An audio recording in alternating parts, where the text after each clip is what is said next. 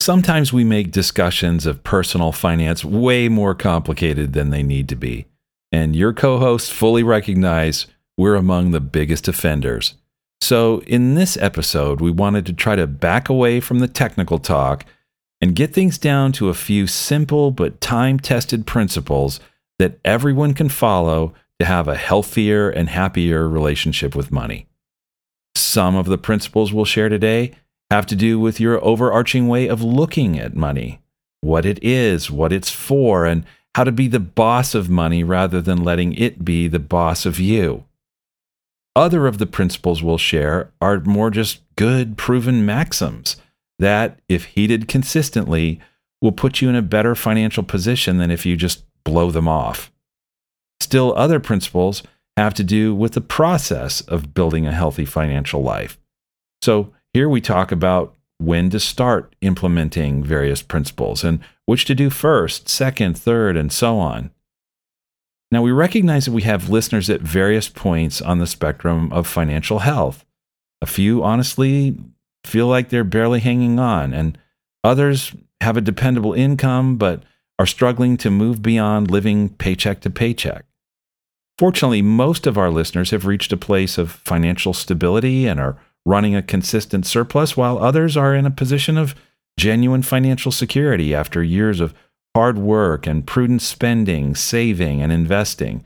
And still others are reaping large surpluses now, available for bigger lifestyle, more speculative investments, greater giving, or what have you. But wherever you are on this spectrum, we believe many of the principles you'll hear today will be relevant and thought-provoking. So stay tuned as we discuss all this and more right now on the Retirement Lifestyle Show.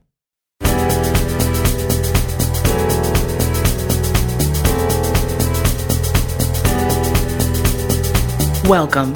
You are listening to the Retirement Lifestyle Show with Roshan Lungani, Eric Olson, and Adrian Nicholson. This show is an exploration of ideas to help you work toward your ideal retirement. Get ready for the financial independence of your dreams. Welcome to the Retirement Lifestyle Show. I'm your co-host, Roshan Lungani, today, as usual, with Adrian Nicholson and Eric Olson.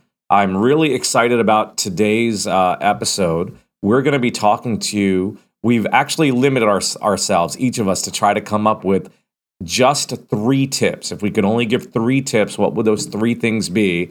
We have not shared with each other what those tips are. So there could very much be overlap, and this episode might just be 3 tips in total. Although we have given each other the assignment of you come up with your 3 and then let's share them together in this podcast. So I think this might be one of our best ones. Let's see if I agree with that at the end, just because I think if we all 3 agree on the same things, they must be really important. And if we came up with 3 separate things each, I think we'll have very important items as well. Before we get started, Eric, how are you doing? You look handsome with the new camera you've got. Oh man, I was so envious of you, Roshan, and how sharp your cameras of always making you look on our YouTube channel that I thought it's time for me to get an upgrade. But what I didn't do is I didn't go the extra mile with it, which Adrian did, which was to get the absolute GQ look today. Yes. It's amazing. Thanks, Eric. I appreciate it. It's funny because I got this same haircut like a year and like a couple months ago. And then that was like right before quarantine started. So I was like a little frustrated. I'm like, of course I get like one of my best, most favorite haircuts I like. And now I can't go out. I can't go anywhere. So I always told myself like once I'm starting to like go out more or like I'm back in the office, I'll get the same one again. So this is it. So I'm happy I went back to it. Yeah, I like it. I like both. And I feel underdressed. I had a jacket and both my kids are going to camp. So I'm driving them in different directions before I come to the office this week. So I left my jacket on the table right before I left. So little underdressed today. It's all good. What kind of camp are they doing, Roshan? So my daughter Ava is doing ballet princess camp, which she loves. First exposure to ballet, and she loves it so far. And my son Dylan is doing basketball camp. That's exciting. And they've got a bunch of other ones. Dylan's going to go to writing camp and acting camp next. and Ava's going to go to soccer camp and whatever else we can book because we haven't booked it yet. That's exciting. I'm biased though, but basketball camp, that was one of like my first ever jobs, just like coaching a basketball camp. It was great memories. Like all like the JV and varsity players would kind of like pick their own teams, and then we like, train them, practice them, and then we have like a tournament and everything. And that's when I kind of really fell in love with kind of like coaching, whatever it may be, whatever I can just like coach or just teach people, whatever sports it is. That's when I really kind of found my passion for it, just kind of just bestowing some of my knowledge on it and just trying to. I always said my job is to put you in the best possible position to succeed. Nice, that's great. I need to bring Uncle Adrian over to teach Dylan, and I wouldn't mind learning a little bit myself either. I'd be happy to help in any way I can. Yeah, that would be great. So, Adrian, why don't you start us off today? Tell us. Let's start with the first one that comes to mind. Well, actually, let me ask you before you start: are they in order for you, or are these in no particular order for both of you? No particular order. How about you, Eric? Oh, I'd say my ideas build one on the next. So yeah, I think there's an order. And I have one that I believe is in an order of importance, but you'll actually find that they kind of interlock with one another. So, Adrian, why don't you start us off in no particular order? What's the first one you came up with? Okay, yeah. I guess I'll give a little bit of background, kind of a little bit of a story time. I was entering my sophomore year of college, so that previous summer I had like my first kind of summer job, just trying to build up as much money as possible, because like when you go to campus, you just want to be set and just being able to like enjoy yourself and have that kind of emergency fund if you ever need it. So I was working that summer, just building up a lot of money, and then August came around and I drove to campus, getting ready for my sophomore year, super excited. I was always going to see like all like my old buddies and stuff, but my tank was on E, so I had to go fill up my tank. And then it was like $40, and I also wasn't taking as many shifts as I had over the summer. So I immediately knew in the back of my mind, all right, I'm going to have to monitor, which is my first personal financial tip, monitor my cash inflows and outflows. That's when I kind of got my first lesson, because again, that previous summer I was working like 5 to 6 shifts a week, just constantly just like saving up. But now that I'm going to school, I was like, all right, I'm going to have to pick at least 1 or 2 up, just so I'm not eating into my savings constantly, because I was really involved on campus, like doing intramural sports, semi-formals, formals, which are just like events where you have a date, you go to like a venue, you meet all your friends, take pictures, you get your dates like flowers and stuff. So I had all these events coming up, so I knew that if I just kept spending a lot, just going out, then that would kind of take away from like other stuff I could do. So I immediately knew, like right when I like got into like my dorm, I went on Excel spreadsheets and just kind of ballpark, how much money am I going to be spending every month? How much money am I going to get just working a couple shifts here and there? So I was just really kind of consolidating it and really monitoring it. And my whole sophomore year, I didn't really have any financial issues. I was able to not adjust any of my spending, just was able to monitor it and was able to make it to the end of the year. So that was kind of like my first kind of big tip, to really monitor whatever stage you're at in your life. Just monitor the money that's coming in and the money that's coming out. I think is a really important thing.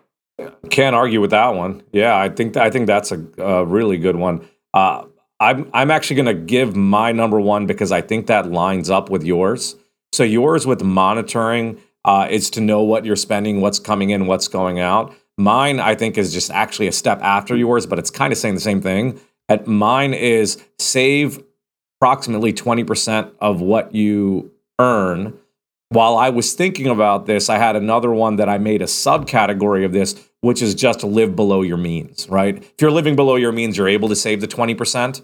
So that's kind of, that's why I didn't use them as 2 separate tips, but ended up making one a subcategory. So the way I picture, Adrian, what you said is you've got to know what's coming in and going out in order to save that 20%. And I imagine that monitoring what's going in and going out is so that you can live at the very least within, if not below your means. So I would say these are kind of two separate tips, but at the beginning, I warned the listeners that we may have the same thing. I think these go very much hand in hand. And I'll tell you the reason I put this as the number one tip. I've been asked before at things where I was speaking. When I first started, I would do a lot of speaking at companies. So I'd go in at lunchtime. We would do lunch and learns, and there would be a variety of ages. People who had just started working to people who are about to retire that would attend. That would be in the audience, and I would frequently get the question of, if you could give just one tip, what would it be? And I say, if you save 20%, everything else will likely work itself out in the long run. And then I think about my clients that are financially successful, and I define that as being able to live, being able to stop working and live within your means, being financially independent and living the lifestyle you'd want to live. And I do have a few that got there because they just made a ton of money. But the majority of my clients that got there through saving and managing their spending, or monitoring their spending, Adrian, as you said. So my tip would be save 20% of what you earn with a lot of subtext underneath.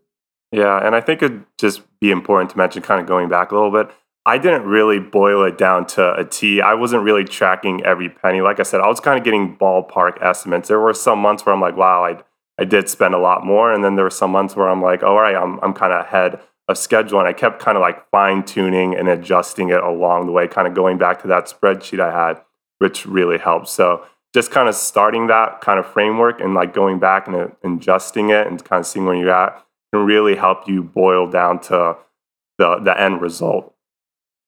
Well, guys, that is what you both just now have said. There's a gold mine of material in there, and those overlap with some of the principles that I was going to articulate today. So I want to reinforce a few things you just said, and draw out a couple principles as well. So number one, Adrian, you developed a plan.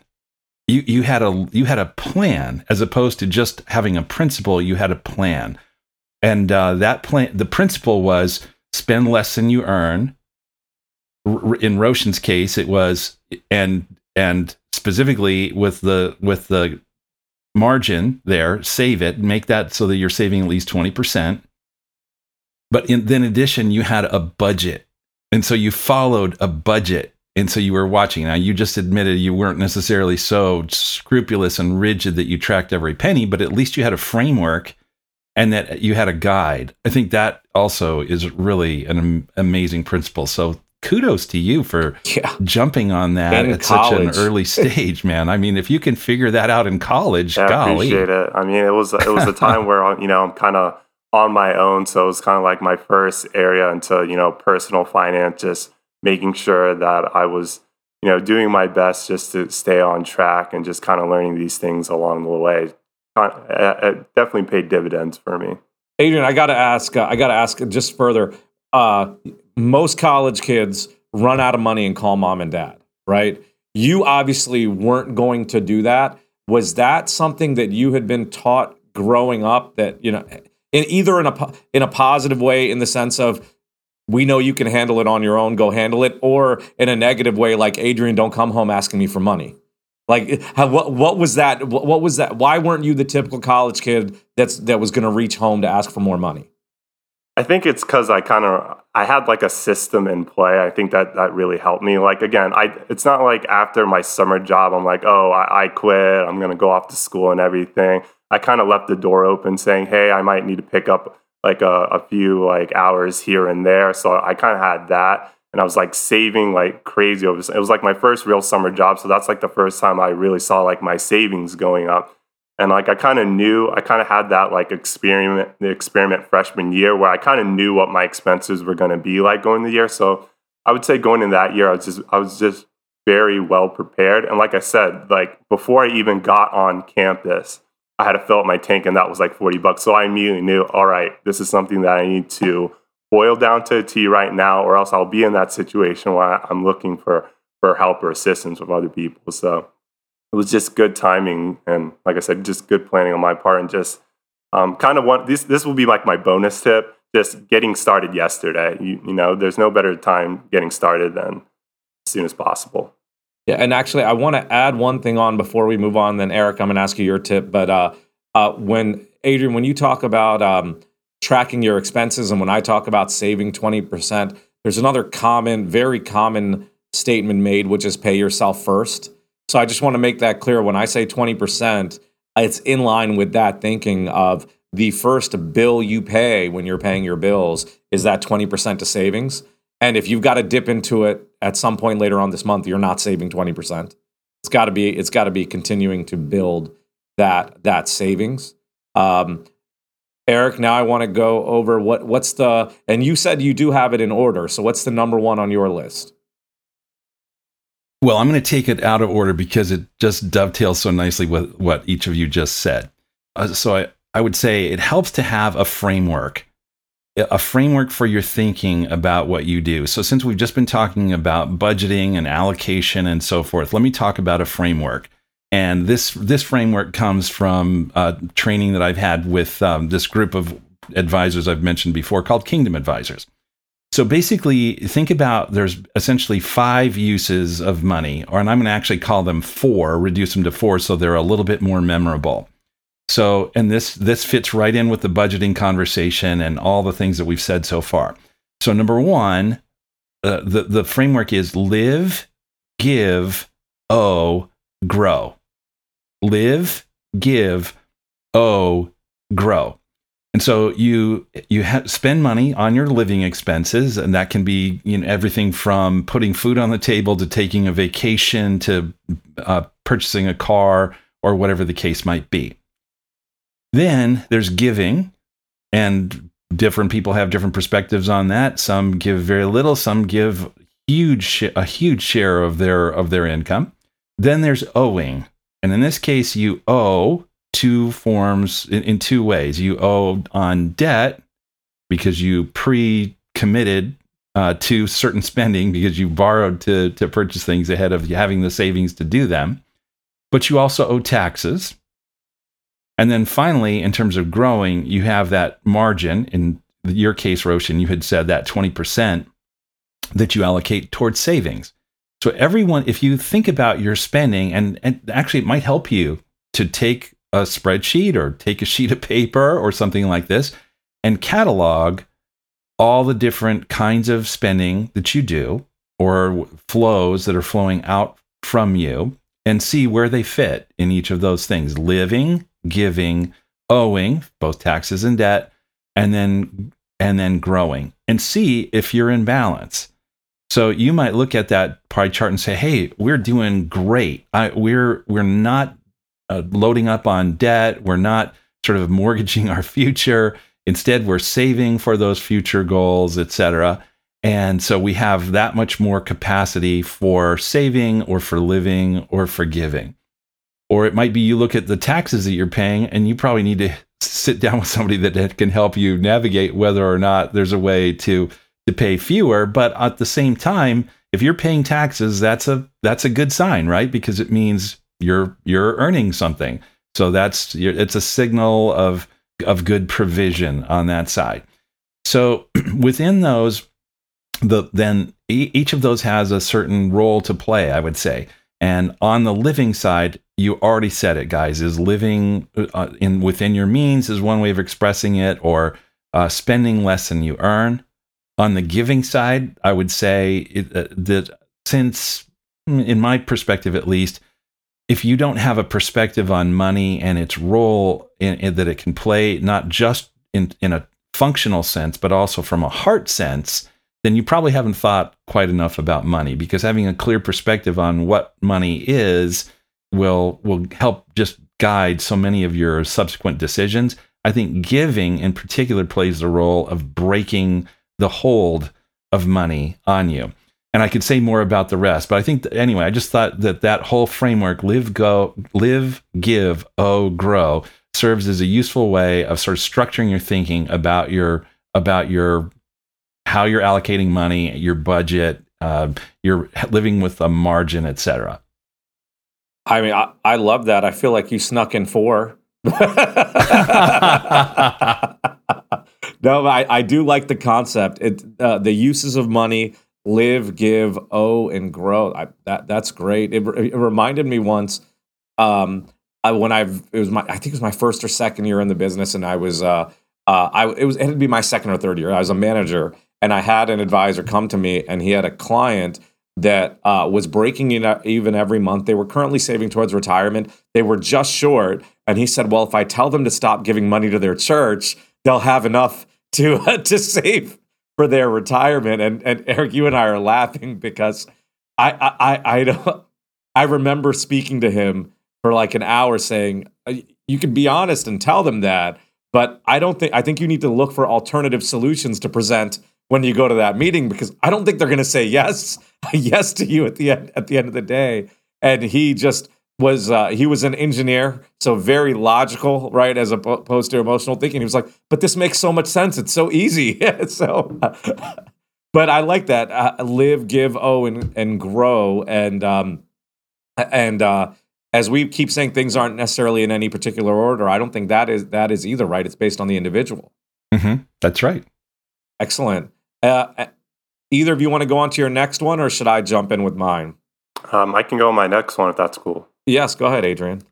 Okay, perfect. I'll give a little bit more background on this, but again, this next tip, it's creating short-term and long-term goals, I think is really important. I'll kind of give more background how this kind of tailors into personal finance. So exiting my sophomore year, kind of like a big thing is, or like a common thing would be you live on campus freshman and sophomore year, and then junior year you move off campus. And that's kind of that was kind of like my short-term goal, ending my sophomore year, just, move off campus, kind of experience what it's like to, have bills, like have your own room, have like kind of your own home, even though I had other roommates, kind of just getting used to that, like kind of living on your own aspect and just building up like my cash reserve, kind of just taking that big step into adulthood where I'm like really like on my own and just developing a routine, just kind of like sticking to it.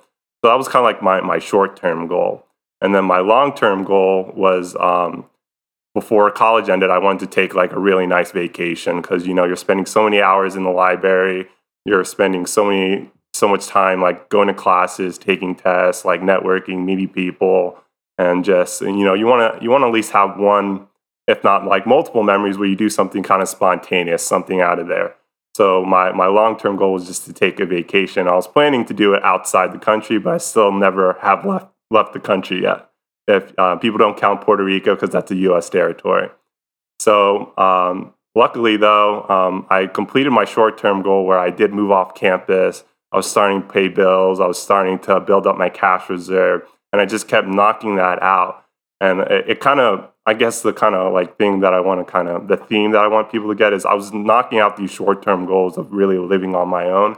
And that kind of motivated me more to achieve that long-term goal where, you know what, I'm kind of getting in a stable position where I can probably take that long vacation, and kind of motivating me more where I'm knocking out these short-term goals. I can finally take care of this long-term goal. And then that's when me and some of my friends, we went to St. Thomas, and it was one of the best memories I ever had. So the kind of the theme of just creating short-term and long-term goals where it's some people like get wrapped up in, I have all these goals in the future. These like long-term goals. I want to do this, this, and that, where there's pieces that you can do along the way that can help get you to that position or help motivate you or help push you where you're knocking off things on your checklist that can kind of lead you into that position. So kind of creating short-term and long-term like personal financial goals are a good step to kind of creating that kind of like backbone and that structure that could really pay off in the future. I like that one, Adrian. First, I'd like to say you went to a U.S. Virgin Islands, so you still haven't left the country. With St. Thomas. I still haven't left the country, but it was kind of tropical enough where I'm like, you know what, this will count in my book. Yeah, I mean, I haven't been there, so I want to go. I just thought I'd mention that, but I really like what you said. There's something you didn't say that you did also that I think is equally as important. You said create short and long-term goals, and then you had said you could see yourself knocking them out, which meant you were tracking it, right? Creating short and long-term goals that are measurable and that you can track, which is what you were doing. you didn't mention it, but I thought it was important because whenever I would go to these speaking things, I still mention this when I do dinners, just how people will have New Year's resolutions. And I think the number is 70% of people give up in the first month, right? And then when you actually ask what the resolution is, it's usually something broad in general that they don't or can't track. Like the one I use is get in shape, right? You can't. How do you define get in shape? Or the old joke could be the shape you were going for was round, right? So either of those, like get in shape is just not good enough. You need to define how much you can lift, how fast you can run, whatever it is. And it sounds like you did that. So I really like that, short and long term goals. And I added the fact that you were tracking it as well. Eric, how about you? Anything to add or share with what Adrian just went over? Well, I just love, Adrian, that you are drawing lessons from your own experiences. I love the autobiographical character of your learning. It's great. I should have given more reflection on some of these things. Well, and it's also great that you learned these things on your own. It sounds like you were very much self-taught. Was anyone in your ear helping you, or is this something you read in a book? Did you just figure it out by yourself? How did you figure this out? I think we may have lost Adrian, so I will ask him that question when he comes back. And I will go on to my next tip, unless Eric, you've got one you want to share. Mine, once again, I felt like there's overlap on mine, but my next one is just avoid credit card debt. And my category below that is oftentimes this debt is driven by keeping up with the Joneses. So the avoid debt. If you're saving 20%, you're avoiding debt, which is why mine has an order, right? I said, if you do this first, if you're saving the 20%, you probably aren't going into debt. But avoiding credit card debt, I just did a quick Google search and it said that there's an old article, it's from 2016, but it says if you had $2,000 in debt and you're at an 18% interest rate, if you pay the minimum, it'll take you 30 years to pay it off. Right. So the thing with avoiding debt is not only does it hurt you with that additional bill, it stops you from saving and building that additional savings. So it has multiple impacts. And I heard someone who was I wish I could remember who it was or the exact quote, but it was something to the effect of, do you really want to pay $20 for that $3 cup of Starbucks coffee? Because you're putting on a card and then paying minimums over time. Wow, when you put it that way, yeah, it's crazy. Anything to add or any thoughts on that? If not, feel free to jump in with your next one, Eric. Well, so my next one actually, Roshan, does build on what you just said in a way. It comes back, which would have been my first point if you hadn't created such a great opportunity, both of you, to respond with your first points. But it is to have to be very clear about what it is that you believe about money and what it is that you believe about your relationship with money. Because if you have that, you're less likely to just succumb to certain patterns that are, or at least patterns that you observe around you, and not have a principled basis for doing those things. So, for example, let's say that you are an Epicurean, and so you think about the purpose of life is pleasure. So then, in all likelihood, you're going to say, I'm going to allocate as a large share of my resources towards experiences and toward pleasures and comforts, and probably that's going to take priority over some of those other categories in the live, give, grow categories or framework that I talked about.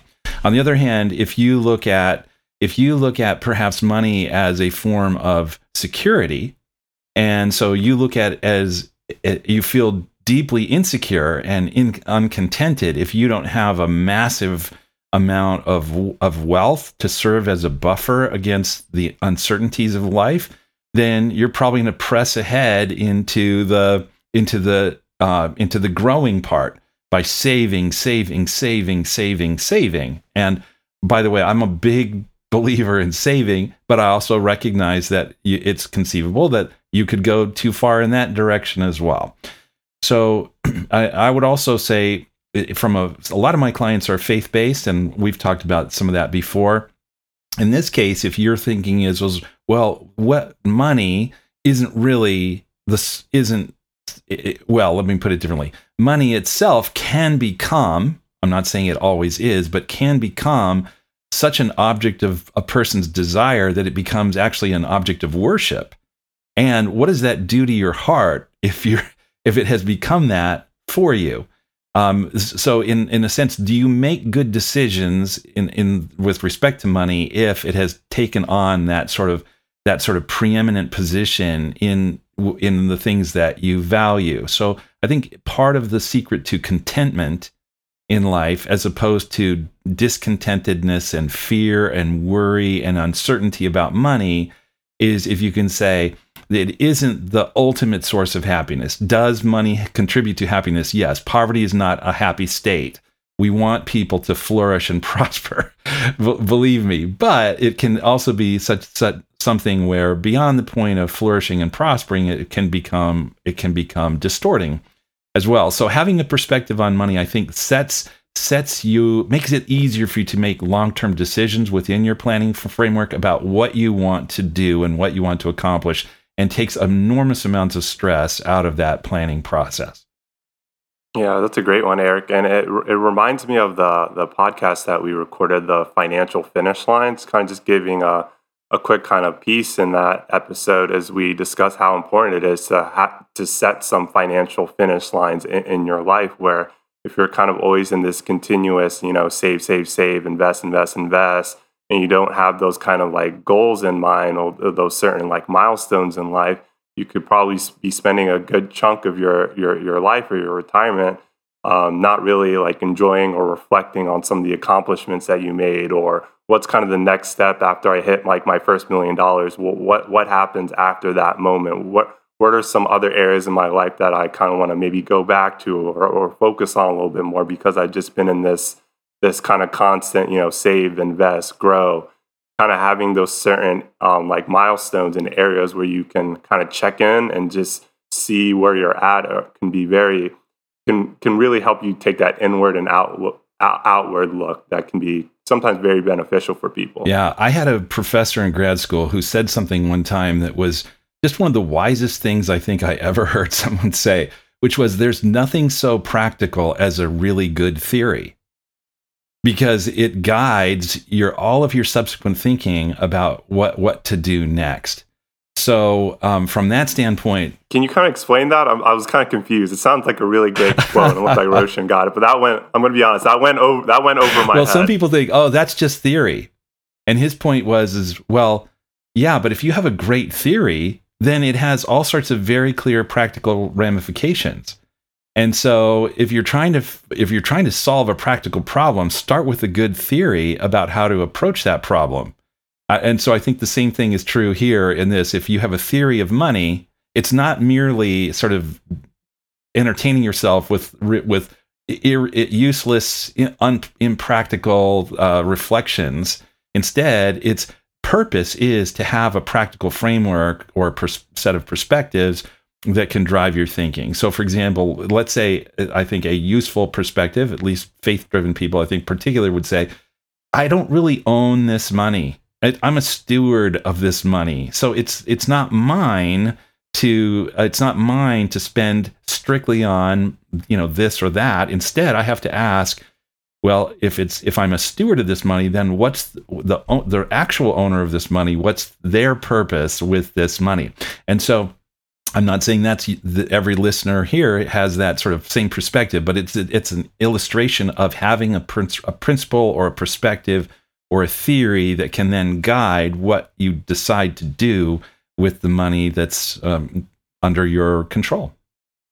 Yeah. I want to go back to what really both of you touched on and just share a story. Adrian, you had mentioned people just sort of constantly saving and focused on that, but not sort of taking a break to enjoy some of it, like what's going to happen. One of the things I love about our work is I work with a lot of people that are older than me and wiser than me. So I get to learn from them. I have a client whose husband passed away about a year after they retired. They got to take one really nice vacation together.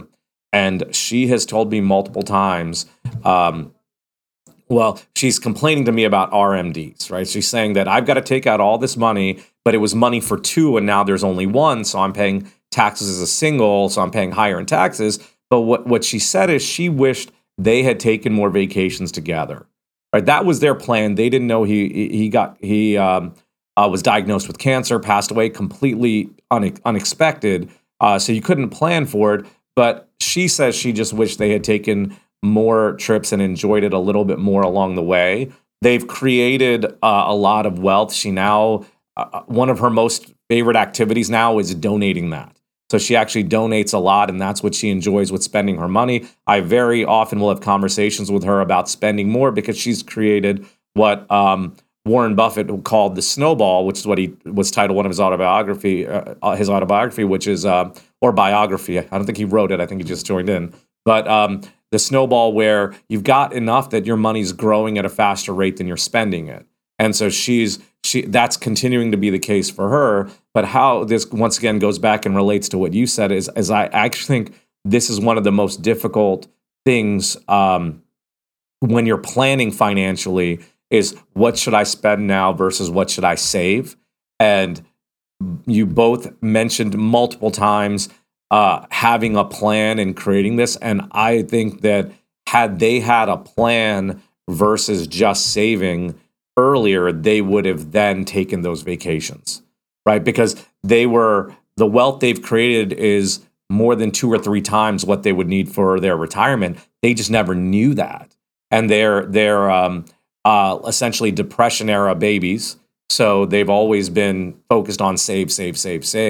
So to our listeners, this is not one of my tips. I'm just jumping on Eric and Adrian's tip. But we are planners, but the value of having a plan, I say that to everyone. I just met with someone brand new who said, we didn't ever think we had enough money for a plan. And my response was, I believe everyone needs a plan because it's about living optimally with what you have. So the less you have, the more important I think the plan is. So you may not think you have enough money for the plan. I would flip that logic over and say, well, if you have tons and tons of money, you may be able to survive without a plan because you can do everything. But if you don't have tons and tons of money, each dollar is that much more valuable to you, which makes the planning that much more important. Yeah, good. Well, Roshan, I'm glad I'm not the only one who abused the opportunity to have more than 3 points. Yeah. Well, I snuck it in under both of yours. No, but great points. I'm looking at the list. I could, Adrian, why don't you go on to your last point that you have? Sure. Yeah. Awesome, Roshan. My last one is kind of one that I'm trying to fine tune, and I'm kind of coming up with on my own. I really don't know the best way to describe it, but I'll just kind of jump right into it. Just see how technology can play a role in your finance. I think that's just really important. Like, just there are a whole bunch of resources out there. Technology is always advancing where you kind of can incorporate it a little bit more into your lifestyle to make it a little bit easier, whether it's tracking your finances, whether it's sending money, whatever it may be. Just trying to stay up to date on the things that can help you most when it comes to your finances. Because for some people, it can get a little out of hand, and this could be the thing that can help them be a little bit more organized. There's a bunch of resources out there. The internet is kind of infinite and never ending, where there's a whole bunch of resources you can look into, podcasts, videos, whatever it may be, to kind of help you learn more and help you create more strategies. And it's just growing more and more every day. So kind of seeing, or just kind of, you might have a set plan, or you might be doing things a certain way, but try and see the ways that technology can kind of help you make your life a little bit more easier when it comes to your finances, because it can be a very complicated area. And Adrian, when you say technology, are you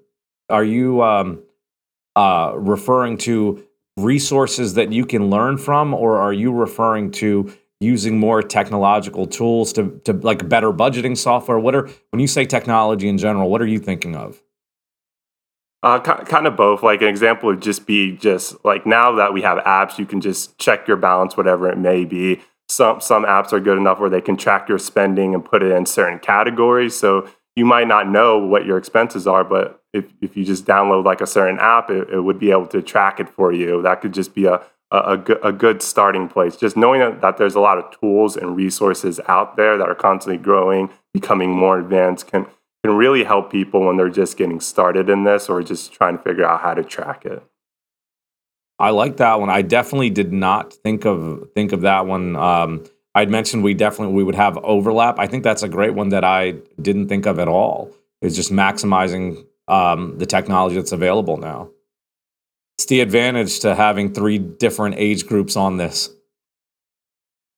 I like that one a lot. That's one I need to incorporate myself. I definitely have the apps, but I'd say there's room to use more of the technology available.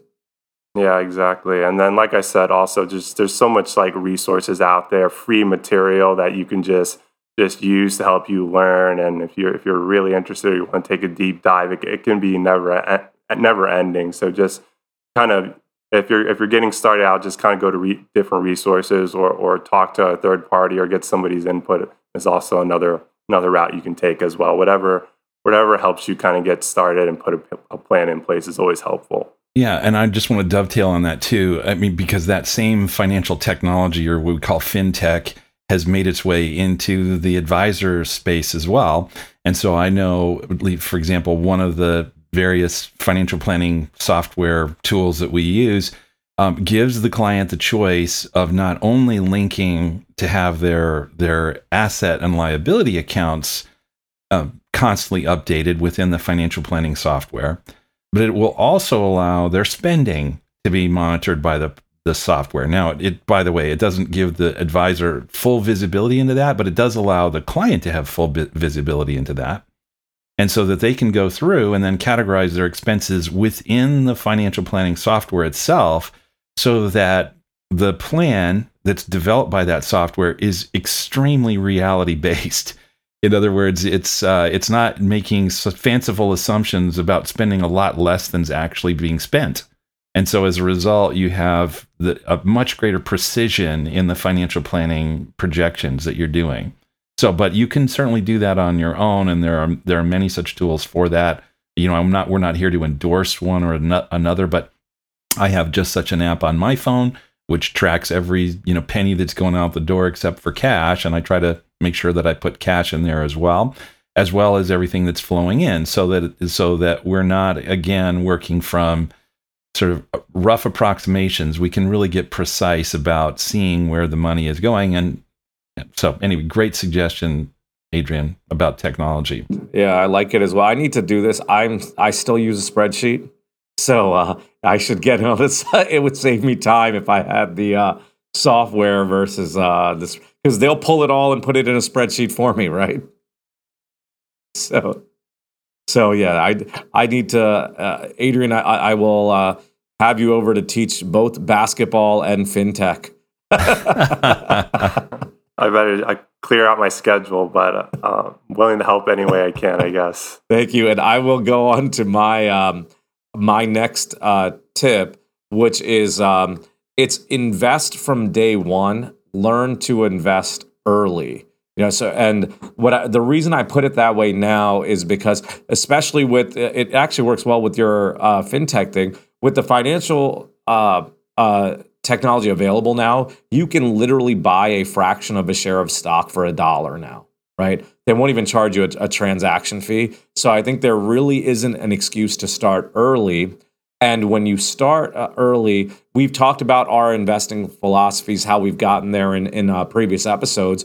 But I believe you've got to learn what type of investing suits you, and that takes time. And unfortunately, there will be mistakes made along the way. And the sooner you can make that mistake and move on, the quicker you'll be able to find what works for you investment-wise. And the sooner you figure that out, you can take advantage of compounding, and it will be worth a lot more money later. So hopefully you learn those lessons with small dollars early versus with big dollars later. So here's maybe that my next point dovetails with that, but I sort of have a slight bit, I guess, a question if you wouldn't want to qualify that at all. So because I think of people as in a spectrum of financial situations. So you have some people who are just really struggling and they're barely making it. Then you have people who I'd say are surviving, living paycheck to paycheck. Then I think after a point, you reach a point where you actually have some stability and some positive cash flow. So at what point, and it goes up from there. So at what point in there would you introduce investing? Well, so, the way I look at it from the financial planner's perspective is you've got to make sure you have an adequate amount of cash reserves built, and then you go into the investing. Okay. Yeah, I think we're in agreement then. Yeah. Yeah, but when I say that first tip I had of saving 20%, I imagine that 20% is going to things like a 401k plan as well at the beginning, and you're investing there. But a lot of people will just set their 401k up however the form is filled out, or they'll look at things and fill it out, and then they'll never look at it again for decades, right? I'm sure we've all encountered clients like that said they set it up years ago and just never looked at it, and so that's part of what I'm addressing with the investing is participate in that savings and that 401k plan, not just by putting your money there, but also by monitoring it and selecting your investments. But I am also talking about investing outside of there in whatever makes sense for you, whether it's stocks, ETFs, bonds, mutual funds, whatever it is, to help build that methodology that works for you. And if you don't have one or don't have an interest in setting one up, there's nothing wrong with that. That's why our industry exists, right? Because then they could work with someone like us, and then they can piggyback on our experience and knowledge. So going back to what was said earlier with having a plan, Adrian, I believe that was one of yours to just have creating the short and long term goals. If you decide early that investing is not something you're interested in or not right for you, find someone early to play that role for you. So mine, once again, is invest early. And one other tip in there that I love, I believe this is a Benjamin Graham quote, but price is what you pay and value is what you get. So if you're investing early and your reason for investing is because it's going up, that's probably not a good enough reason. That's one of those lessons that might hurt you later. So now that I've snuck one in, Eric, I'll go to you. What's the last one you've got? All right. So I've talked about having a framework for your thinking: live, give, grow. I've talked about having a perspective and having a good philosophy or theory, I guess, about money. But now I want to be very, very practical, because we have a lot of listeners. And as I just identified, there's a lot of different financial conditions.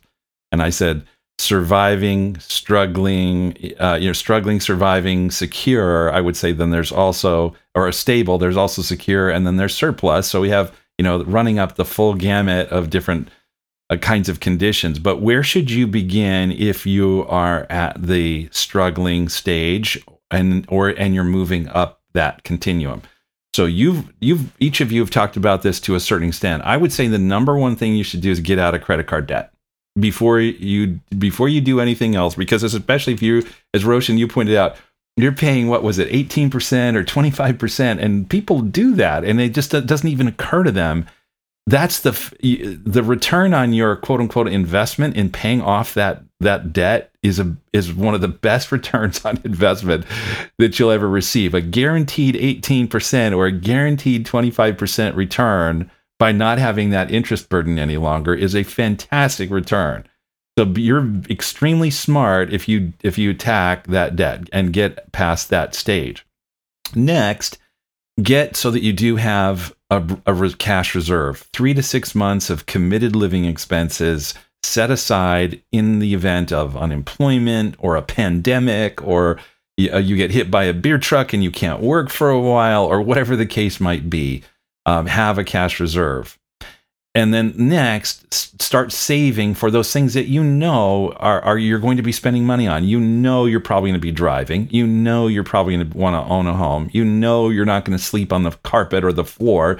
You're going to probably have some furniture. So start saving for those sorts of things so that you don't have to, again, put them on a credit card.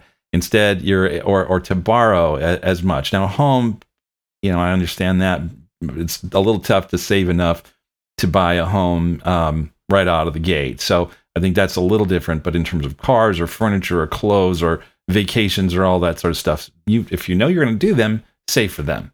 And then once you've done that, start thinking in terms of longer term, retirement, college, lifestyle changes, financial independence, the things of that nature that we've talked about. And then once you have a genuine surplus and you're well on your way to saving for those sorts of things, then you can start taking, especially if you have more experience, more active risk taking. So in that sense, hedge funds, new businesses, real estate, venture capital, other sorts of things like that, and giving like crazy. But I would start at the beginning and get out of debt and kind of work up that way, as opposed to just having, where am I supposed to start? This gives you a very clear sequence. Follow a sequence of that kind, and I think you'll be a lot better off. Yeah, I like that, Eric. I used to tell people, and I used to call it the debt cycle. What typically happens to someone is they get their debt up to, let's say $10,000. They pay it down, and they're not saving cash. So they're taking huge chunks down. It goes down to like $7,000, and the car breaks down.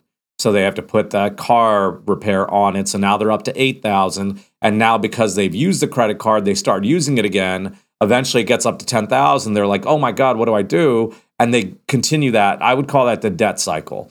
You're always in debt between $10,000 and $7,000. It's just a matter of where things are at that point.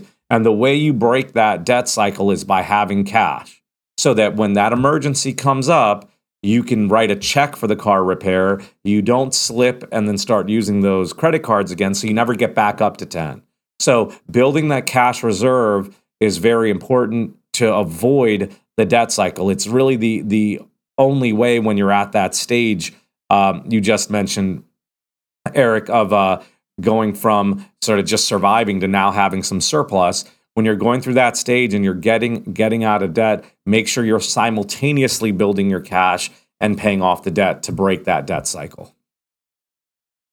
But I like those. I'm just going to go through our tips. I am pretty surprised that we actually didn't have overlap. So the first one, Adrian said, have that monitor your cash flows in and out. I had saved 20%. Eric said, the uses of money: live, give, owe, and grow. Then Adrian mentioned creating short and long-term goals. I talked about avoiding credit card debt. Eric said, be clear about what you believe, your belief and relationship, belief about money and your relationship. Adrian mentioned utilizing technology. I talked about investing early. And Eric, you talked about starting at the beginning and having this process to follow. So I think all of ours are somewhat interconnected, but we actually came up with surprising. I'm surprised that they're all different. I wouldn't have been surprised if we ended up with only 3 or 4 in total. Yeah, I'm happy with our list. And I guess kind of like a parting thought would be like there are a lot of tips here. And I guess kind of like my biggest recommendation is, it might be a lot of tips. So trying to incorporating all these tips all at once might be difficult if you're just getting started out. But like a big thing is maybe take 1 or 2 of these and just try and be consistent or create a habit. I think that's the biggest thing, because if you have so many of them, you might start off really strong with them the first month, and then maybe 1 or 2 fall out. Kind of like what Roshan said about the New Year resolution, how it just drops off at a certain point. Whenever it comes to personal finance, just really try and be consistent or create a habit and just stick with it as long as you can until it's routine and you don't really have to think about it anymore. I think that's one of the big things that really help keep you committed and help these tips become actual reality and just are consistent more is a big thing. Just, you don't have to be crazy obsessed with it, but just track it and just keep at it and just take it one step at a time so it can just be implemented so you can see these changes being reflected. another good tip, right? Don't wait and try to get them all done. Pick one and get started. Get started right now. I like that. Any parting thoughts, Eric? Yeah, I would just say there are many of the things we've said here today are things that we would encourage you to do on your own, and anyone should do. But if you're thinking you'd like help with this is what we do. So go to our webpage, go to the show notes. You can find our contact information. We'd be delighted to have a conversation with you and reflect with you on all of these topics about what's your outlook on life, what drives your contentment. We can take a look at your 5 uses of money and help you with, every one of the different sorts of things that we've discussed today. We want you to succeed, and we want you to prosper. We want you to be content. And if we can be an aid in that journey to contentment, we'd be delighted and privileged to do that with you. Yeah, I completely agree. I'd mentioned earlier with my investing one, getting started early in the investing game, and if you don't have an interest or don't have the time, energy, or anything, there are people like us. We're here to help. So you're not on your own with these things. So as Adrian said, don't feel like you have to do all of them at once, or if you don't feel like you can do, you want to do these things but don't know how to do it, feel free to reach out, email, social media, any of our links. We're definitely there to help. This has been another episode of the Retirement Lifestyle Show. Please like, subscribe, tell your friends, give us 5 stars, and we'll be back to you next week. Thank you for listening.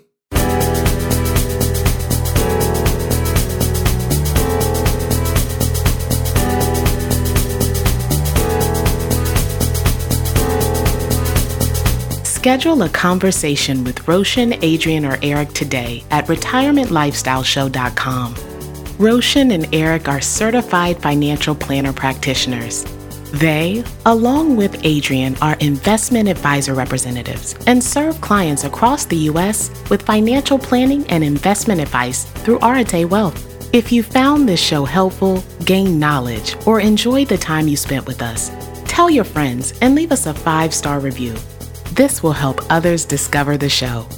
To access our show notes, to download any of the tools mentioned in today's podcast, to ask us a question, or to schedule a conversation, go to retirementlifestyleshow.com. All opinions expressed by podcast hosts and guests are solely their own. While based on information they believe is reliable, neither Arete Wealth nor its affiliates warrants its completeness or accuracy, nor do their opinions reflect the opinion of Arete Wealth. This podcast is for general informational purposes only and should not be regarded as specific advice or recommendations for any individual. Before making any decisions, consult a professional. The show hosts offer investment advice through Arete Wealth Advisors, LLC, an SEC-registered investment advisor, and securities through Arete Wealth Management, LLC, member FINRA, SIPC, and NFA. Finally, our music is The Chance by Jason Shaw and Audionautics. It's part of the YouTube audio library, and it's licensed under a Creative Commons license. I am Ray Voices. Thank you for listening.